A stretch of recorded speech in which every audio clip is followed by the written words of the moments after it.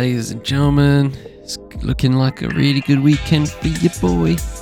Cross the Tracks coming through, Arrested Development, cannot wait. Gonna visit an exhibition as well, it's gonna be a really good weekend, can't not wait. And then it was Public Enemy's Chuck D, really nice.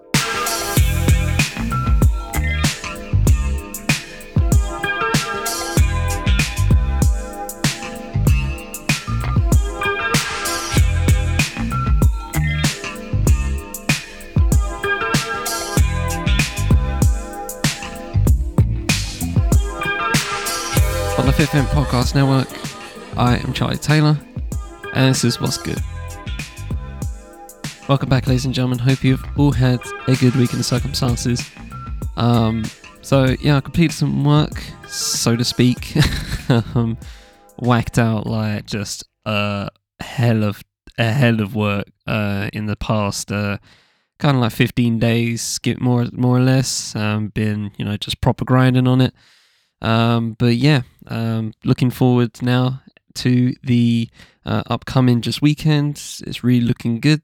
Like I said, hitting up Cross the Tracks for the second time now. Visited last year, obviously, and remember getting some good pictures for it. And I really plan to just get some more really substantive photos as well, and also just peeps some really good fucking shit. Like, there's so many artists there that I haven't seen live yet, and I'm really gonna be checking off a lot of wants off my list. I might just look it up and look up the what's the word? Look up the lineup and just see what happens. Literally just got emailed the ticket itself a couple hours beforehand, before I recorded.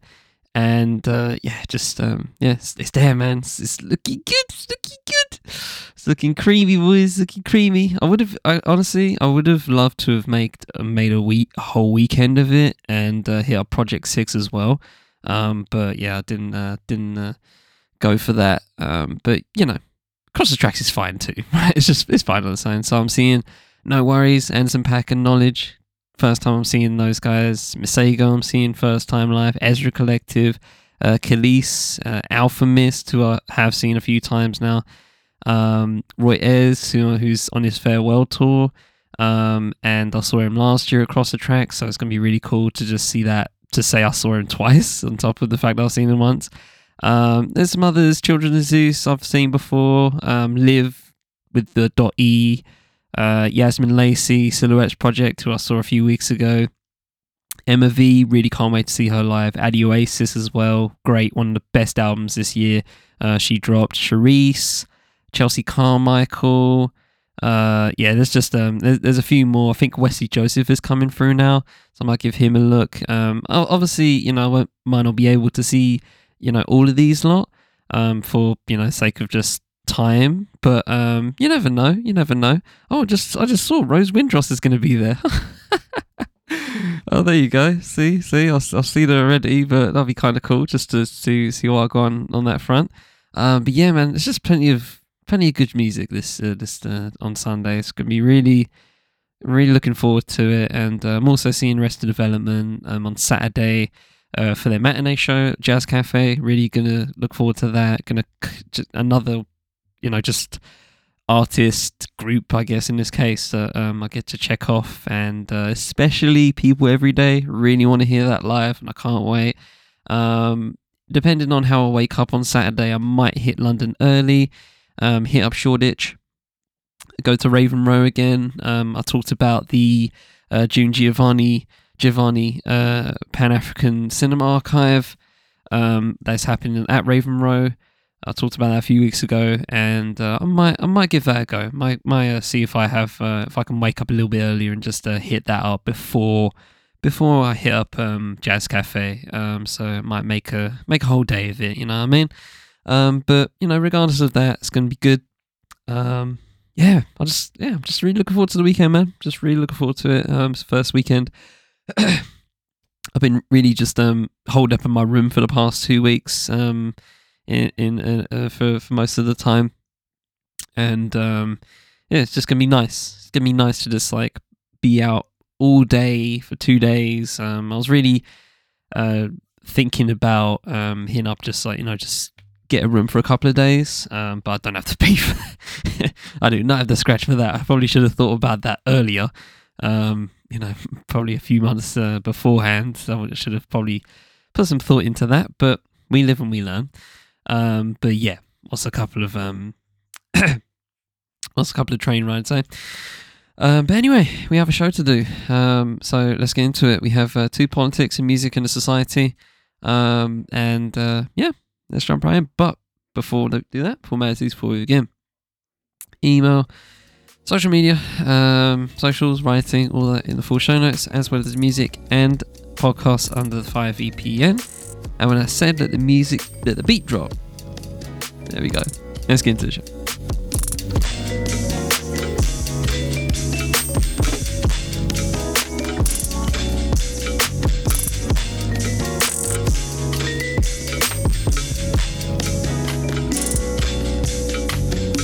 In a week where NFL player, actor and activist Jim Brown dies aged 87, been hearing really good takes, just commentary on Jim Brown as a person.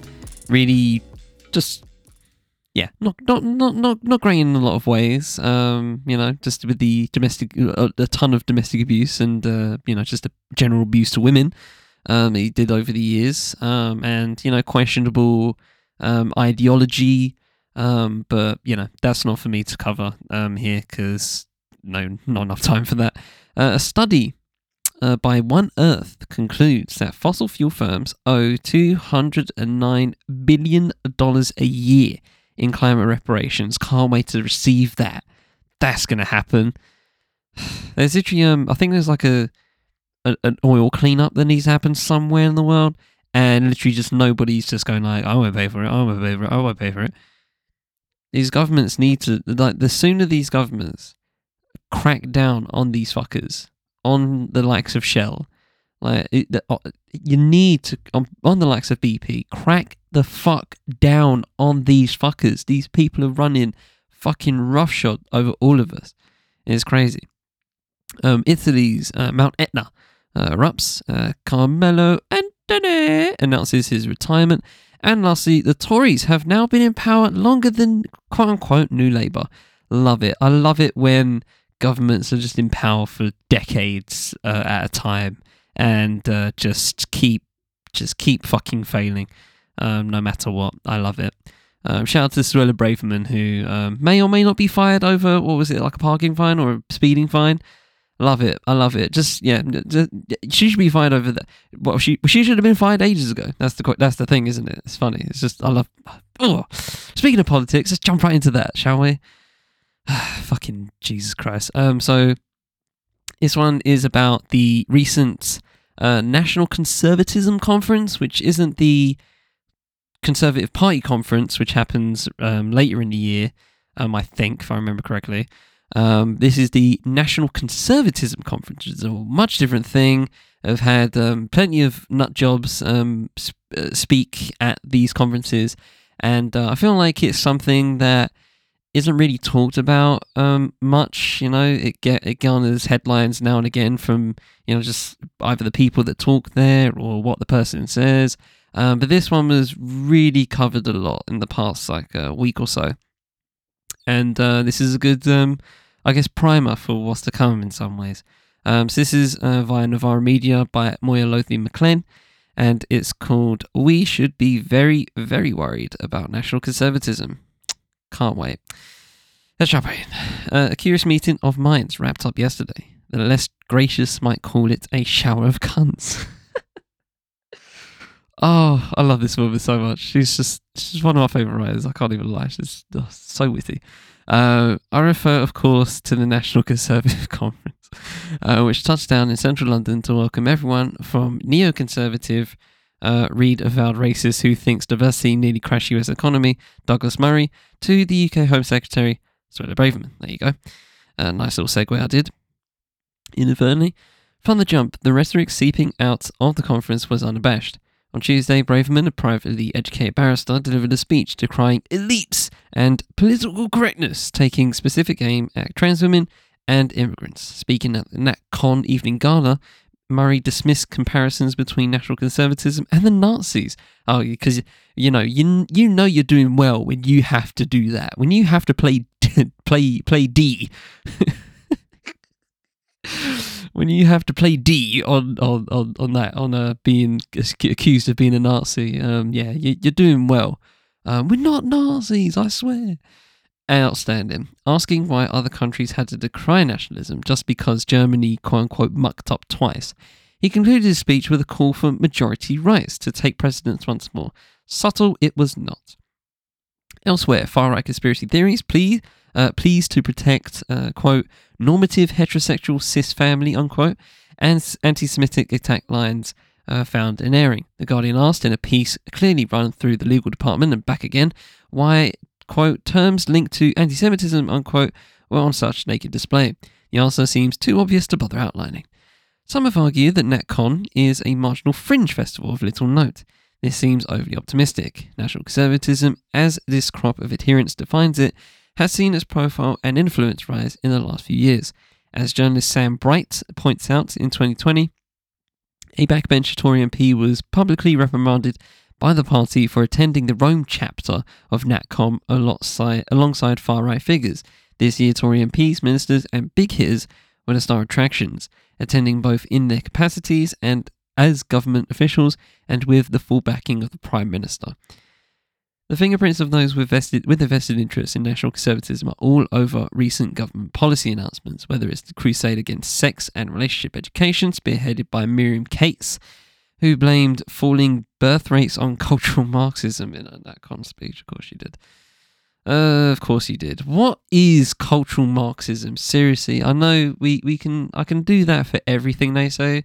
Like, what is this? And watch them just go, just, it's too easy, right? But seriously, where the fuck did cultural Marxism, what the fuck does that even mean? Ay, where do they get this shit? Anyway. See, this is why I don't know if I have the minerals to do man on the street shit, but I would love to do man on the street shit sometimes, just for, I'd like to try it just once, just to go to something like NatCon and just in good faith, ask these questions. What is cultural Marxism? Just stuff like that, and just watch what happens. I would love to do that, just once. I don't know if I'd do it for a career, because yeah, I don't know if I have the minerals for it, but yeah, it's interesting. Hopefully someone does it someday. I don't know. Blame it on my fandom for the Daily Show and stuff like that. Anyway, what was that? NatCon speech, or increasingly draconian border controls that are so wacky, a floating prison anyone. Floating prison. Okay, didn't know that existed as a discourse. They would be laughable if real people weren't suffering as a result. Even NatCon speakers who position themselves as more moderate faces, such as Michael Gove, gave legitimacy to National Conservatism newfound place within the mainstream right simply by making an appearance. The creep of such ideologies into accepted Tory thought, he said, was a sign of a healthy movement. Quote, one of the arguments that's sometimes made is that after 13 years in power, the time has come to dispense with the Conservatives because there's a lack of ideas, there's a lack of intellectual energy, there's a sense of exhaustion, he told delegates. I completely disagree. I think what we've seen at different points is the Conservative Party, as it always has, adapting to changed circumstances. Lots to unpack in that quote, but I'm going to continue. Such adaptation envisages such a world full of divided nation states where religion, specifically Christianity, the mere mention of Islam in such quarters causes heads to explode, has a leading role in state governance. Cultural and political favour is lavished on traditional family setups, and school children all trill God Save the King before the day's lessons begin. That Gove, a canny operator who has served in cabinets under 5 successive prime ministers since being appointed Education Secretary in 2010, sees National Conservatism as one way the wind is blowing is concerning, to say the least. Then there's a wider context. The Tories will likely find themselves shunted into opposition at the next election. A new leader will be chosen, as will a fresh ideological position from which to batter the new government. While the cultural wars that have such appeal for certain Tory factions don't yet carry the same enthusiasm, with the wider public, this doesn't seem to matter to those beating National Conservatism's drum, who are convinced they know exactly what red wall voters want. This is despite bearing a suspiciously close resemblance to the elites they have so much ire for. An Open Democracy reporter who evaded NatCon's press ban found delegates overwhelmingly skewed young, male and white, and were hailed from the most prestigious and expensive educational institutions in the Western world. It's undeniable that this vein of conservatism, and those sympathetic to it, currently has momentum. The Edmund Burke Foundation, the organisation and money behind NatCon, has only gained traction and mainstream legitimacy since it was founded in 2019. And while the far-right messages that national conservatism parrots may be worryingly familiar, this particular articulation of them is new. Gove may be wrong in characterising the engine powering national conservatism as intellectual, but there is an energy here, an advantage when it comes to the struggle over what politics dominates the parliamentary Tory party. The expulsion of Tory moderates from the party's inner circle began under Boris Johnson, of course, but its fruits are only ripening now. While some of the new injection of 2019 hard-right MPs may find themselves out in the cold after the next election, at the moment they're dominating conversation, even from the so-called fringes. To be loud and wrong is a powerful combination in British politics, as it is in the media framework which props up the whole sorry apparatus. I hope I'm wrong. I hope national conservatism dissipates with little but a whimper. But it's fetid. Is that how you say it? Fetid? I'm going up because it spelled like fetus. I'm fetid. Fetid populism, divide and prosper messaging, and promises of returning to a mythical, traditional bygone Britain may gain ground when other parties offer little more than soft conservatism as an answer to the ills plaguing the nation. There's a gulf begging to be filled by bright ideas and bold new policy. But as we've seen across the West in recent years, if that isn't forthcoming, the far right is always waiting in the wings. Yeah, I do wonder what the response is ideologically that conservatives are going to do, because especially after next year's election in, I think it's October, late 2024, let's just say that. I do wonder that, because clearly this I don't know what you want to call it, this move more to the right that the Conservatives have been doing over the past few years, probably after Theresa May, is an obvious thing to them, right? They have to notice it. They have to notice the fact that there's not many, moderate talking points to do anymore. Now it's just like hardline, authoritarian, kick all immigrants out no matter fucking what, like regardless if they have papers, regardless if they have the right, the rights, the general rights, the rights to do so, the rights to seek asylum, breaking international law. They do not give a fuck anymore, right? And that's left a vacuum for obviously Labour to become Tory light, as that drum I keep banging. But I do wonder what happens to the Tories afterwards. Like after the Labour, most likely, never say never, because I can imagine Labour bottling it somehow from some bullshit that the media's going to take and run with. I do wonder what the Tories are going to do afterwards. Are they just going to go furthermore to the right? Or are they going to go or try and leapfrog Labour and go more left? I highly doubt that's going to happen. So I do wonder because they have to move somewhere. Because they've left a vacuum. They've left a vacuum in that centre-right position where they used to be. And now Labour is just firmly just placing itself in there, not really having any left contingent anymore. Or they do, and they just have them sitting in the corner at Jeremy Corbyn. I mean, he's not Labour MP anymore, but you know what I mean. But it's just, I do wonder, and maybe this is a harbinger. Maybe this National Conservatism conference and everything around it, the people that visit and the people that have made speeches around it, maybe that's just the harbinger of things. Maybe that's just them teeing up what's going to happen. That you hear this shit? You hear this shit?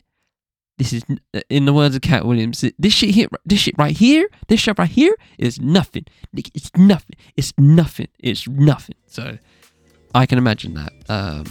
Yeah, fingers crossed it doesn't, but I mean, I don't rely on the Tories for anything. So whatever they fucking do, I'm gonna probably not support them anyway, so get fucked.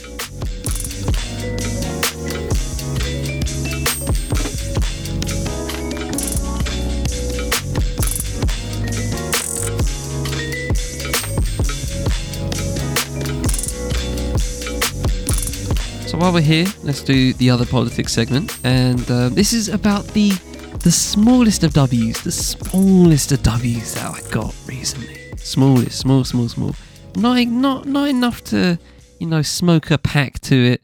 You know what I mean? Nothing like that. No, put him in the coffin moment.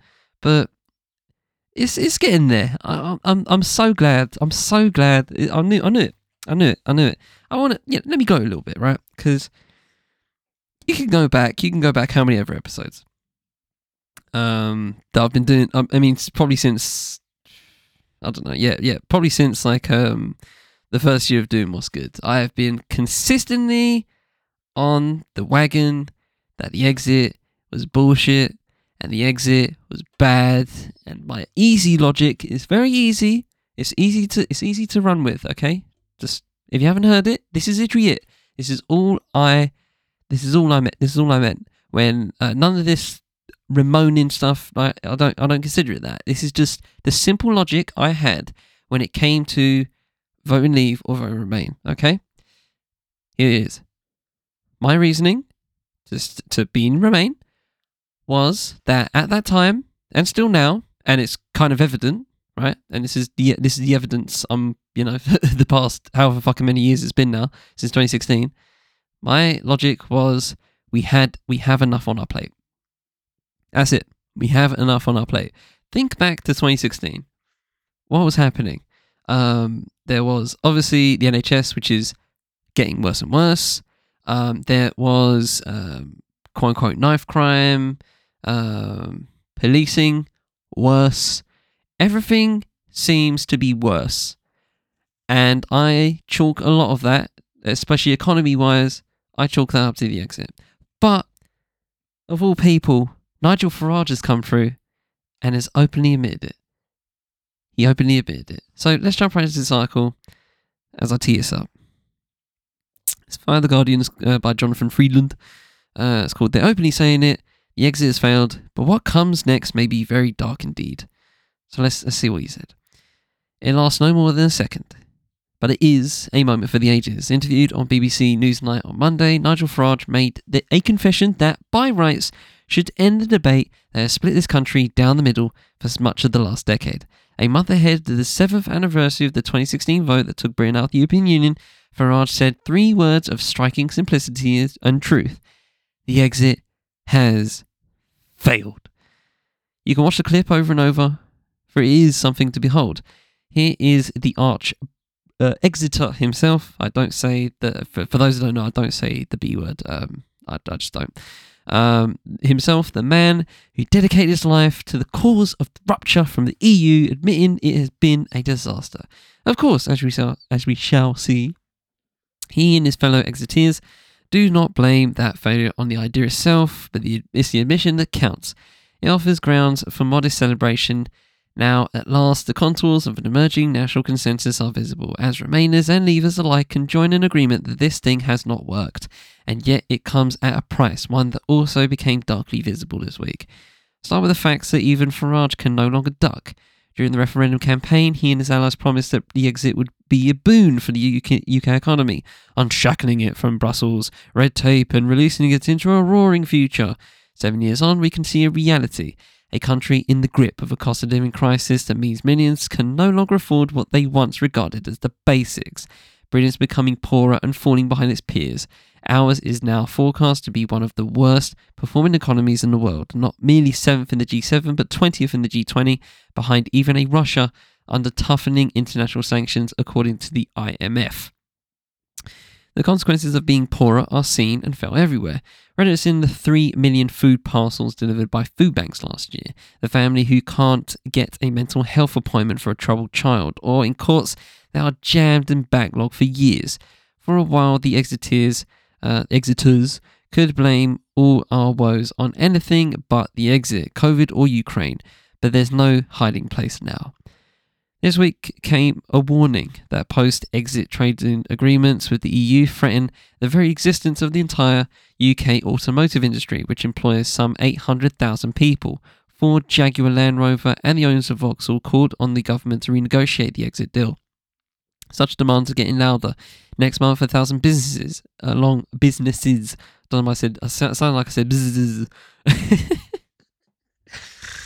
Oh, yo, my syntax just takes a fucking nosedive some days.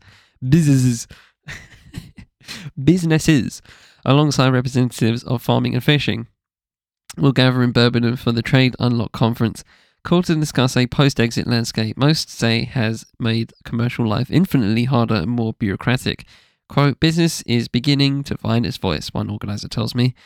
But it's not just the economic numbers. Remember, Farage and the others argued that a hit to GDP would be worth it, so long as the exit fulfilled its other promises. Most cherished among them a reduction in the number of immigrants to the UK. Yet if you were among those persuaded against the evidence to see immigration as a cost rather than a benefit to the country, the exit has failed on even that measure. Immigration has gone up, not down, since we left the EU, with one analysis suggesting net annual migration figures published next week could see a rise to 700,000 or even 1 million. Turns out Britain needs migrants, but now they have to come from far away, rather than in reciprocal movement between us and our nearest neighbours. Given all this, what are the exiters to do? Some still deny reality altogether, insisting that we should disbelieve the evidence of our own eyes. The rest admit that the exit has failed, and then face one of two options. Either they can atone for their role in visiting this calamity upon the nation and move to correct it, or they can blame others for not doing it right. I want to pin that. I want to stop there for a minute. Just for a quick minute. Because I don't know about you, but I feel like people that openly lied to the public on all of this shit, I don't think they should have a chance to to move to correct it. They shouldn't be here. They should be in jail, okay, for lying to the public about a major event in policy. Are you fucking mad? Why should they get the ability? They should have the ability to move to correct it. We clearly can't fucking trust them. They lied. They should be in jail.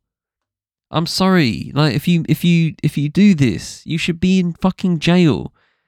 There is nothing worse. And I know you can say all politicians are liars, right? And yeah, sure, but we can be binary about it. But you know what I mean.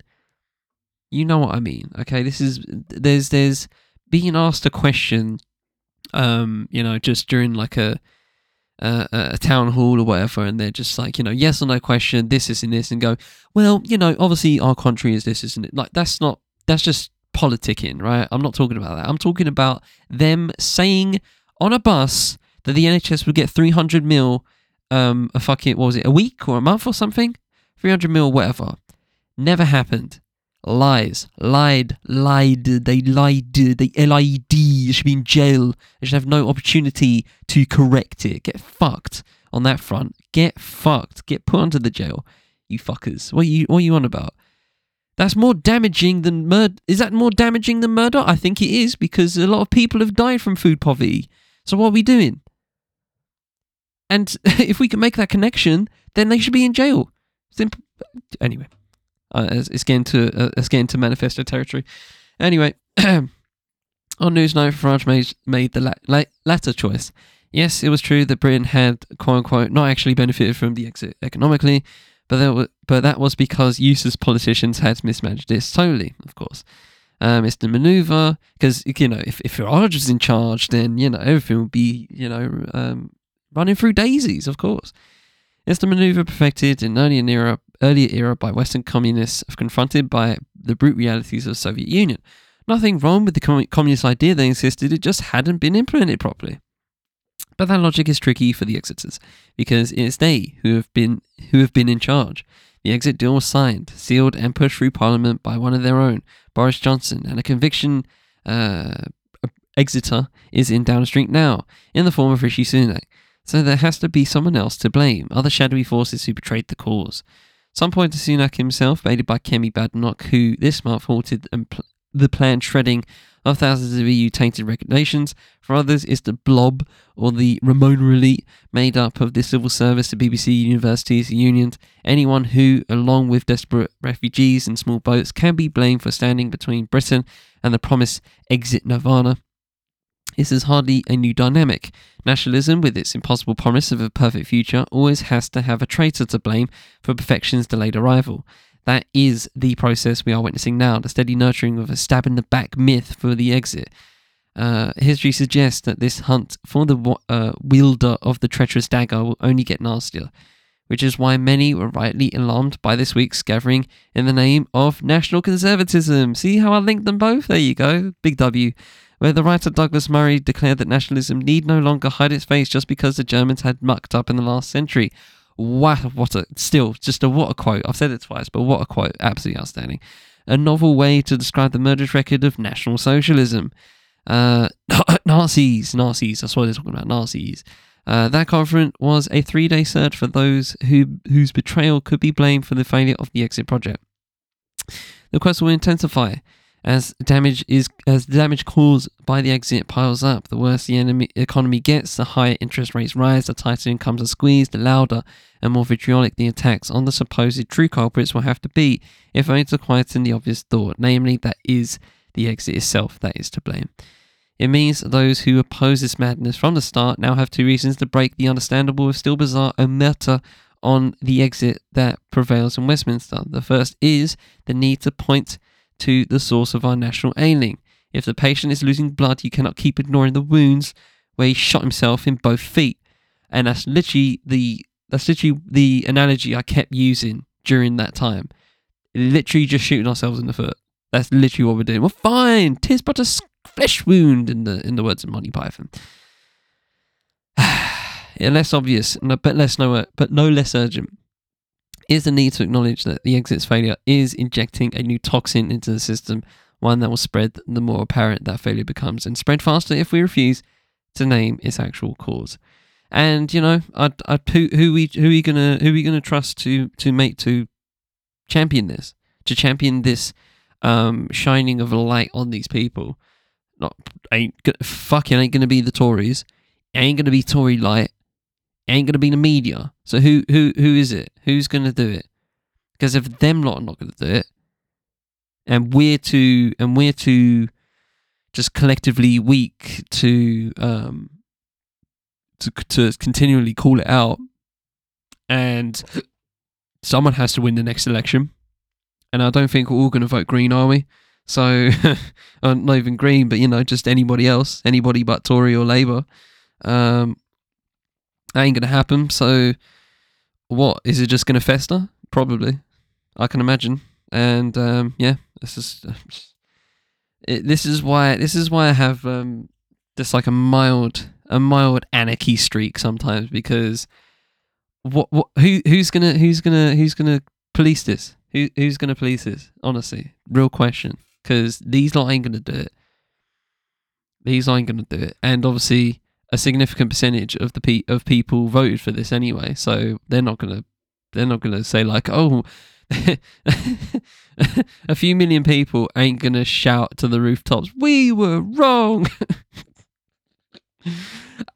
We did it. We're sorry. We're so wrong, and we want it to be reversed. Maybe after 10 years of this, who knows? But the toxic, the new toxin that Friedland's talking about will be long seeped in. So just sit back and enjoy the ride at this point.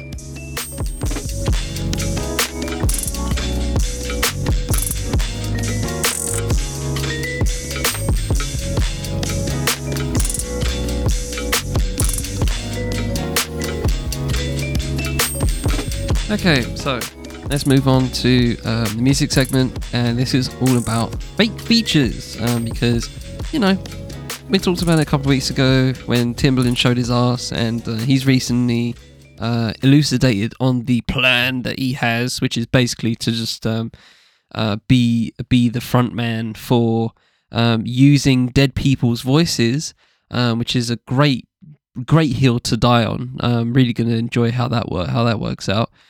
But yeah, it's obviously a reality at this point, and it has been for years, by the way. They said we have had long reads and just general music journalism pieces about the concept of fake features and stuff like that, and AI generated vocals. But this is a good place to begin in terms of just starting a dialogue on it, I guess. Let's just say that. So this is by Danny Vegans via Tracklib. It's called Fake Features. Is there a way to legally use AI-generated vocals in music? So since this is a thing, might as well just see how it can actually work. Savages was released as a try and experiment and experience, explains Alt-A with 2 L's and 2 T's. MC Mr. J. Medeiros. It's not monetized and it's not officially out. We felt it was important enough of an experience to share outside the secrets of our own studio. The motivation to put it out was to enter this discussion on AI happening now from a musical perspective. For the beat, Alt-A producer 20 Syl, I don't know, looped A Wish to a Star by composer Willis Schaefer, taken from the Cavendish Archive Library catalogue on Tracklib. Quote, I was trying to recreate my late 90s production style for this track, which was originally intended for a documentary soundtrack, says 20 Syl. Back in the 90s, I used a lot of movie soundtrack from Italian and French composers with orchestral arrangements. When I heard A Wish to a Star, the section I looped grabbed my attention because it had the nostalgic atmosphere and texture that I was looking for. I used my old MPC 2000 XL to sequence the drums combined with a sample in Logic Pro, and I recorded the bass line on my Fender Precision, unquote. The AI-generated Jay-Z was added to Savages 2 years ago with a text-to-speech site called Uberduck. You can listen to this, by the way. It's on the article via YouTube, so give it a spin if you haven't heard it before, because it is very interesting. Text-to-speech site called Uberduck. The AI voice synthesis offers an option modelled after famous rappers. Quote, there are a lot of rapper options, but Jay-Z seemed to work best, possibly given that Jay-Z and I do you share a similar tone or cadence at times, says Mr. J. Medeiros. Frankly, the models in that period were not very good, as it was so new but not clean enough to pass by the trained ear. It felt like sampling for the first time again, or taking drum machines and sample time lengths to new levels by creatively tweaking its official means, unquote. But unlike the real Jay-Z, who is rumoured to record verses in one take, working with the fake Jay-Z wasn't easy. Another quote by Medeiros. It took a month at least to get the verse to sound right, between 20 Syl engineering the vocals over and over again and tricking the AI to say the words correctly through misspellings and different sounds and vowels. We changed a lot of the text to get the AI to say the words correctly.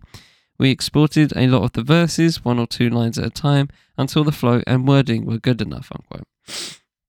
Interesting. The online debate about Savages really took off once YouTuber Marquez Brownlee, an engineer and longtime Jay-Z collaborator Young Guru, shared Savages on his Instagram, saying, quote, I've been trying to tell everyone that this is where we are now with AI. On one hand, I'm well aware that you can't stop technology. On the other hand, we have to protect the rights of the artists.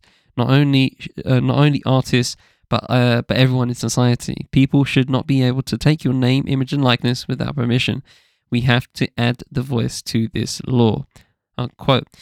Young refers to the legislation of the right of publicity to control the commercial value of one's name, image, likeness, signature, and other personal traits, which already includes the voice.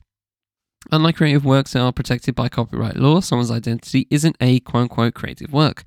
But that doesn't mean it's not protected. Similarly to copyright, personal identity is also protected from freely being used commercially without consent, especially in the case of celebrities, although actual laws and limits to the right of publicity differ per country and even per US state.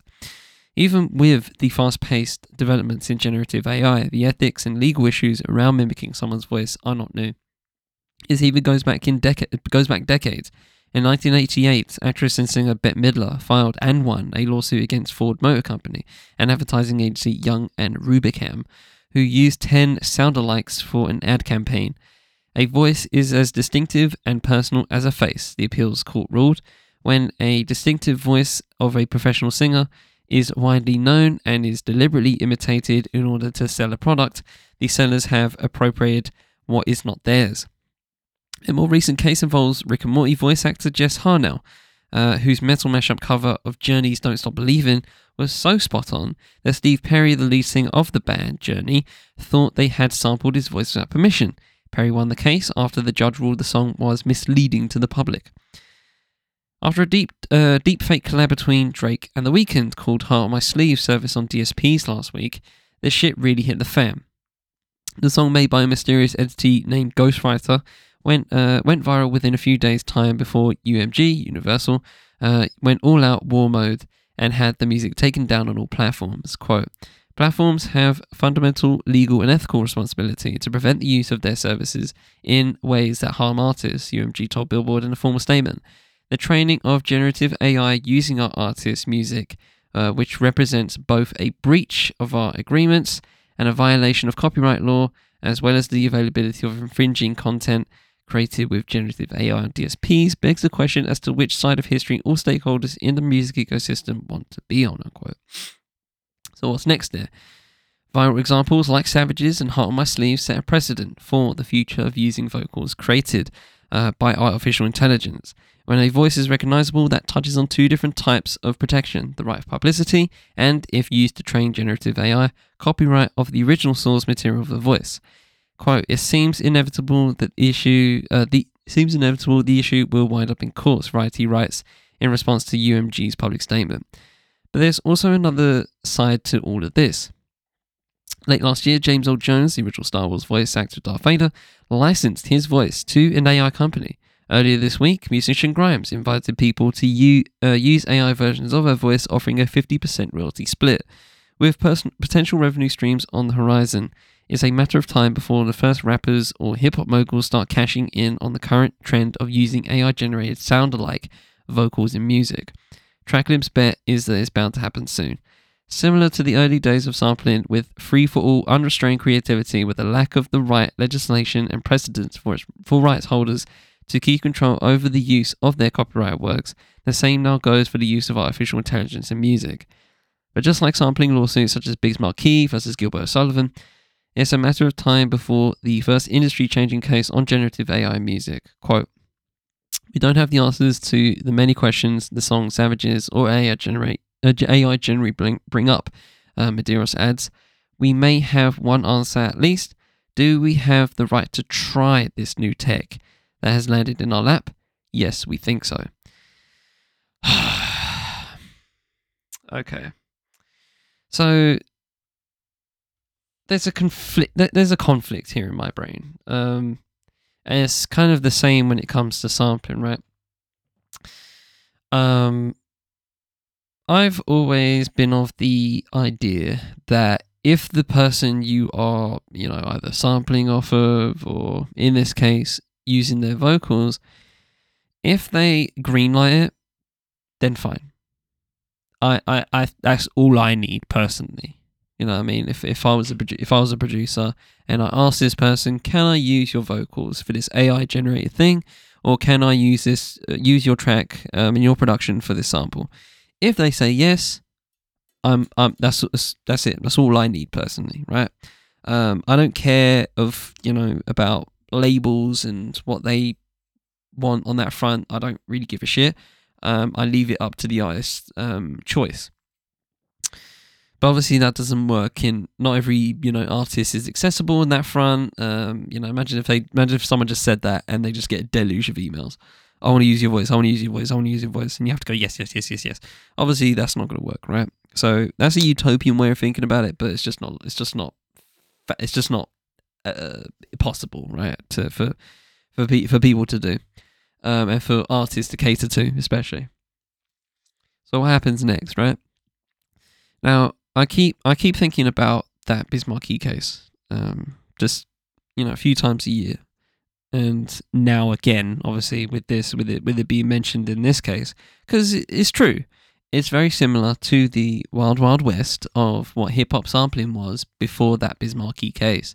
Shout out to Ben from Hip Hop Numbers, obviously, co-host to the ITD, Digging Digits. We did a whole episode on it actually, on Digging Digits, where we talked about statistics, that he found, that he created, of how dead sampling has become, right? Not dead, obviously, not dead in the ground, but lesser.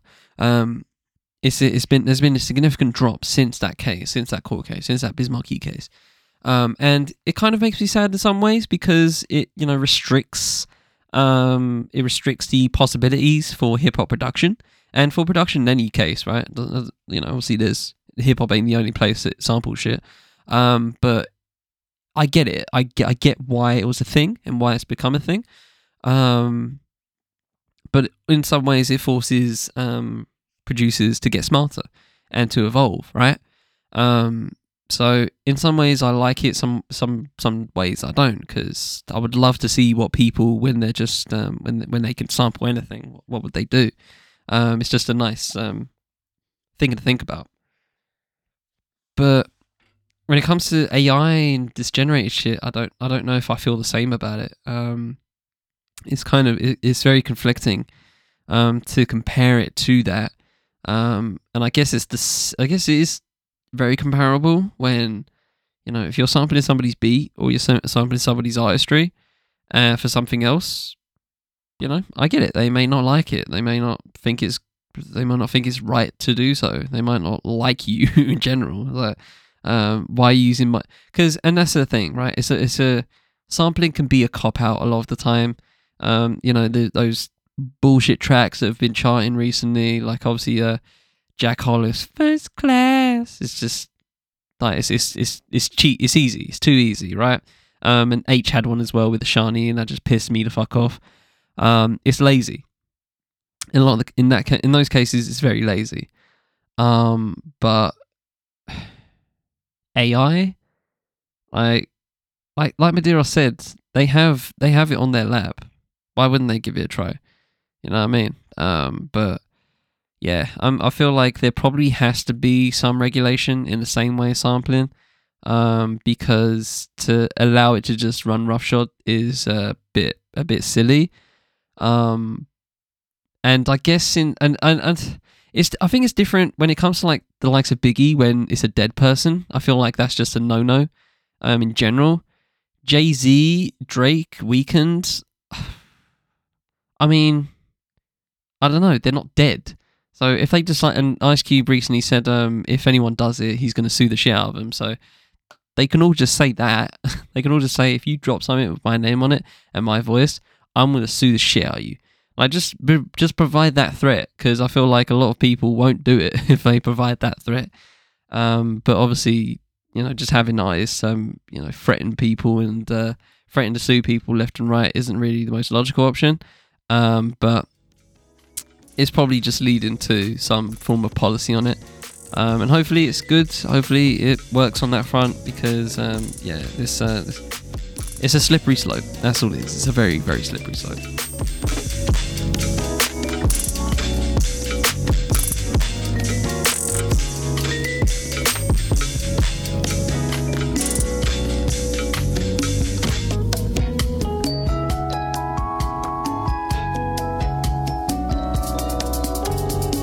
And now to finish on probably the most aggravating article I'm going to read this year. This is going to make me so tired by the end of it. I just know it. I feel like I'm going to need a nap.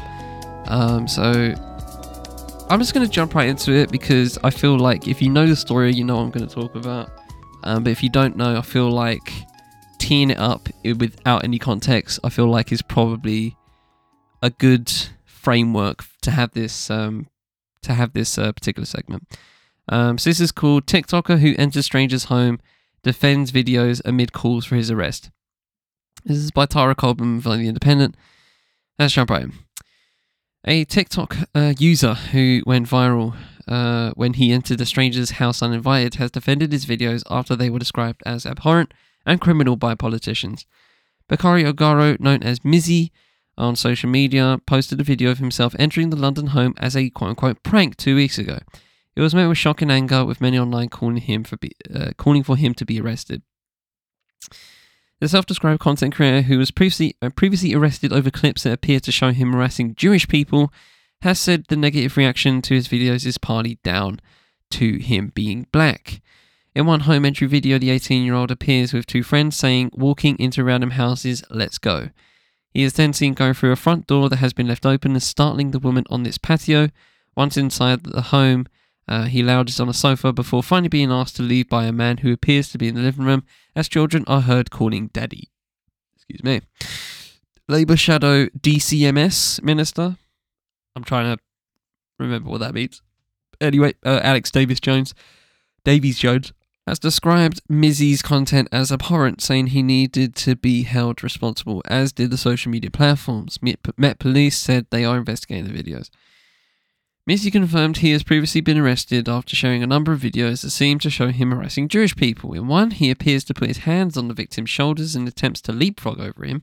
He claimed this was a TikTok trend, quote, where you leapfrog over someone when the beat drops, unquote. And he has done this, quote, to many different types of people, unquote.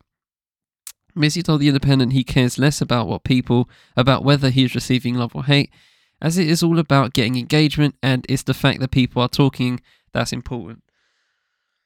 Oh, okay. All right. Let's just. I just need to trundle through this, because if I stop, I'm not gonna stop, and we won't get to the rest of it. So let me just continue. In response to the scathing words from MPs, he said, "It's wild how I've got that mainstream." Replying to comments branding his behaviour criminal, he added, "I ain't got too much to say to them people, just that I know myself, and so do my fans." Mizzy claimed he went to the family's house the day after he posted the video and apologised.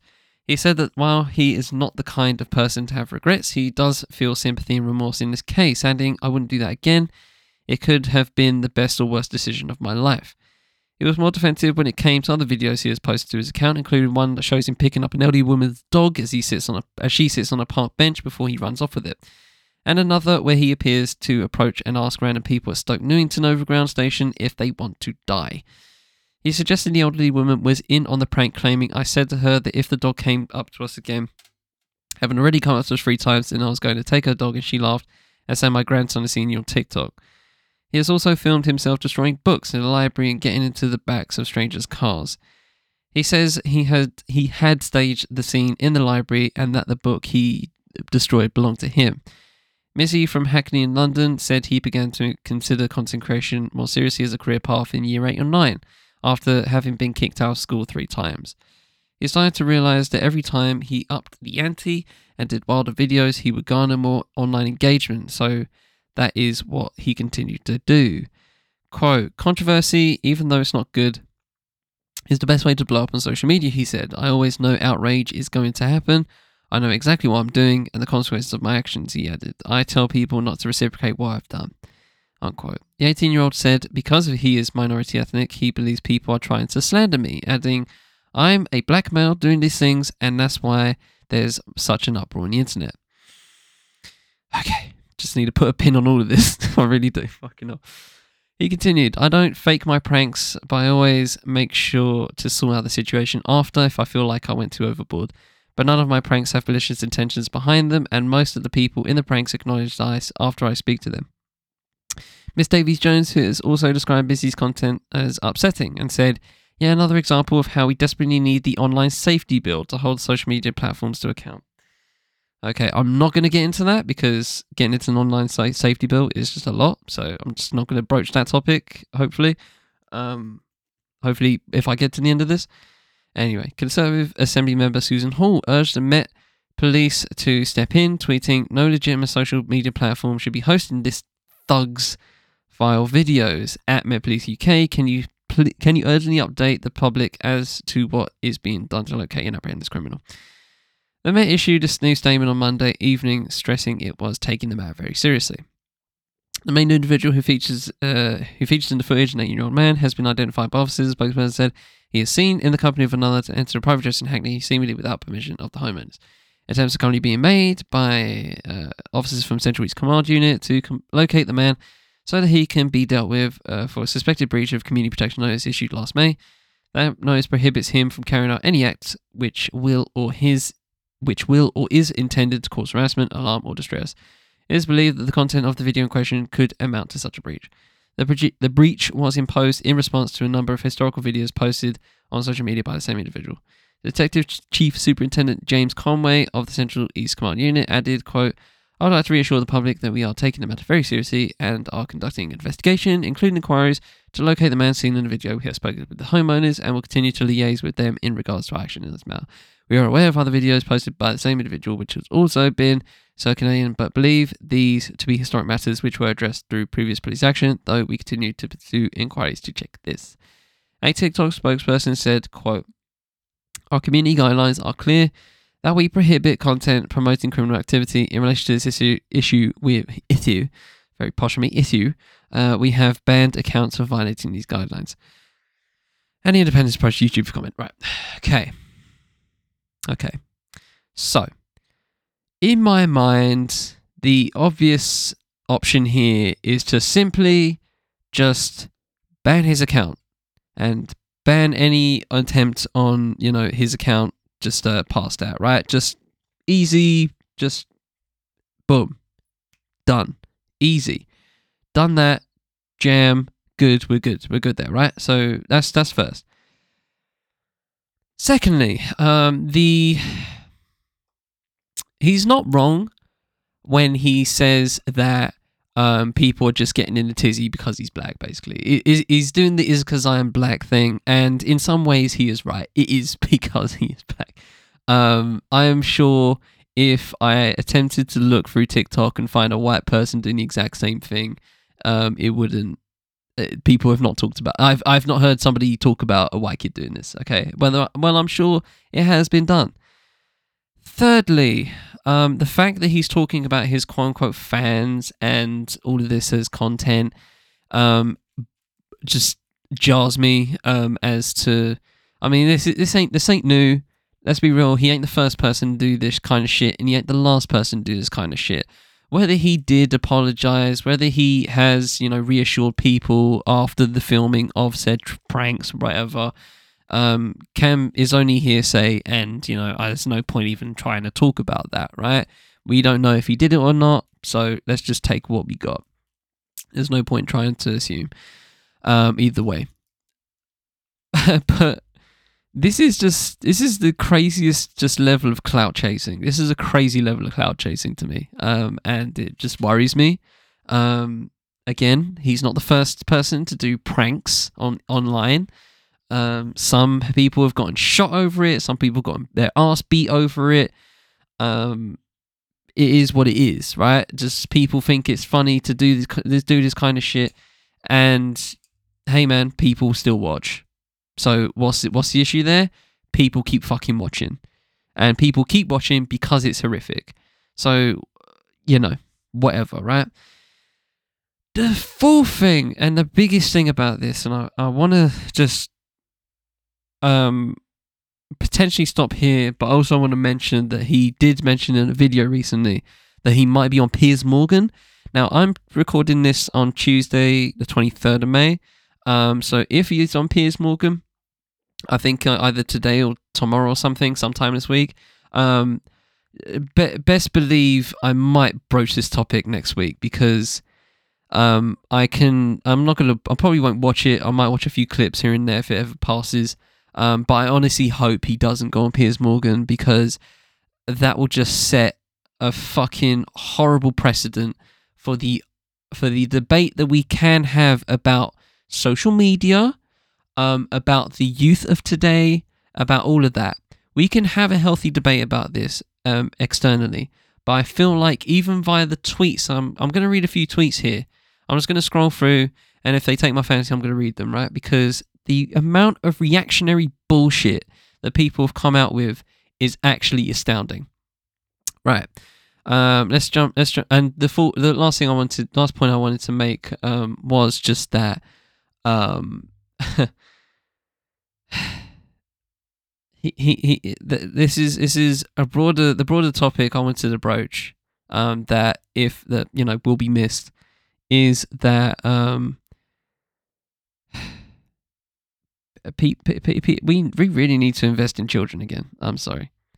I'm not sorry. We need to invest in children again because this is I feel, a direct ill of just a lack of funding in youth services, in all of that stuff, in youth community eventing, all of that kind of stuff, right? After school clubs, any of that shit. Having youths either in school, at home, or online, okay, is fucking dangerous, okay? And, while most youths, this is obviously just one youth, right? And he's 18, so he's not even a youth anymore, but, one man, right, officially, legally, you know what I mean, right? When I say youths, one, you ain't gonna poison the tree in terms of just there's obviously just youths to just play video games and eat their dinner and do their homework and fine, right? And then they go through life how they go through life, right? Not all of them turn out to be just fucking nut job pranksters that in my mind just do the craziest shit that I would never even do. I was literally talking. When I saw this video, I was trying to think the initial video of him walking into people's houses. I was literally trying to think of what's the worst thing I've done, and this is the thing. I don't think he would have been doing this if TikTok didn't exist, if YouTube didn't exist. I know he's probably not on YouTube, but you know what I mean. If social media didn't reward this, because this is what it is. He's being rewarded for doing this. So I don't feel like the conversation is he's a shithouse, even though he probably is a shithouse, but also, let's talk about the fact that he's still on fucking TikTok. Why is TikTok not banned this dude? Why is social media, why are we so addicted to this shit that we encourage this shit? Maybe we comment saying this is horrible, but you're still fucking watching it. And that's all that matters. Your attention matters. That is it. Attention. That is the currency. Okay? You commenting saying, oh, this is bad, this is horrible, you should apologize or whatever, or just you should be in jail, like these reactionary fucks on Twitter are doing, right? You're giving the fucker attention. And that's the issue. You lot giving attention. That's the issue. Anyway, let me read a couple of tweets and then we'll finish off, because this is stupid. This whole thing just pisses me off. We could easily have a conversation about we could have a conversation about youth culture and social media, but I just feel like we're just completely missing the point, and people are just going to shit on this dude because he's being a shithouse. Anyway, this is Mizzy. This is from I'm relatively sure this is a bot account. This is Mizzy, whose infamy no doubt precedes him.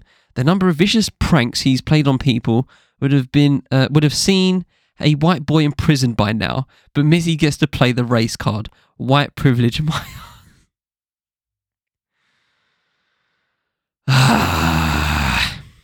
just a ton of white people piping up here, which is very interesting. And I will say, the one positive that's come out of this is the fact that he just attracts all the racists. Like, the racists are just coming out of the fucking woodwork, and it's actually outstanding. It's great. Here's one comment on one of the I think a Shade Borough video. They are blacks in the UK who have been raised in error where they believe that blacks can do no wrong. Outstanding. Like, blacks in caps. Just outstanding. Oh gosh, let's find some good ones. I mean, I'll do one more. I'll try and find more, because it's great. It's great. It's just it's interesting because he does bring out the racists, and that's the only positive I'm getting out of this. But everything else, it just sets dialogue back, and it's just really shit. Just setting back dialogue that we could easily have about social media, but we just can't. It's impossible because you reactionary fuckers can't get fucking over your fucking heads. Oh, outstanding. Right. Okay, one more I've just found here. Outstanding piece of Photoshop. Mizzy with Auntie Shola being a cunt must run in a family. He's literally. I don't. Who did that? Someone just photoshopped a picture of Mizzy with Shola. Fucking hell, I forgot her whole name, which is funny because she she went on I think it was what was it I think it was like the Jeremy Vine thing on Channel 5, and this white host just could not say her name, and she was forcing her to try and say her whole name. Outstanding. Dr. Shola Mos Shog Bemimu. So yeah, shout to her. But it's just all the racist reactionaries are coming out. It's outstanding. But getting past that minor hilarity, this is a very kind of just frustrating conversation overall. He doesn't really do himself any favors. But then again, you lot keep giving this fucker attention. So if you keep giving him attention, then he's going to keep doing it. So what's the solution here? In the words of Justin Hunt, I don't have the answers to these questions. And with that said, ladies and gentlemen, we shall finish there. From the Fifth End Podcast Network, I've been Charlie Taylor and it's been What's Good. Mention Music was Too Much by Vanilla. Thanks to Chilled Music for Busy Use Track. Thanks to Nappy Hire for Busy Use Charismatic for the interlude. You can find all their links in the full show notes. And with that said, I hope you all have a good week. I'm definitely going to try to do the same. But until next time, take it easy, ladies and gentlemen.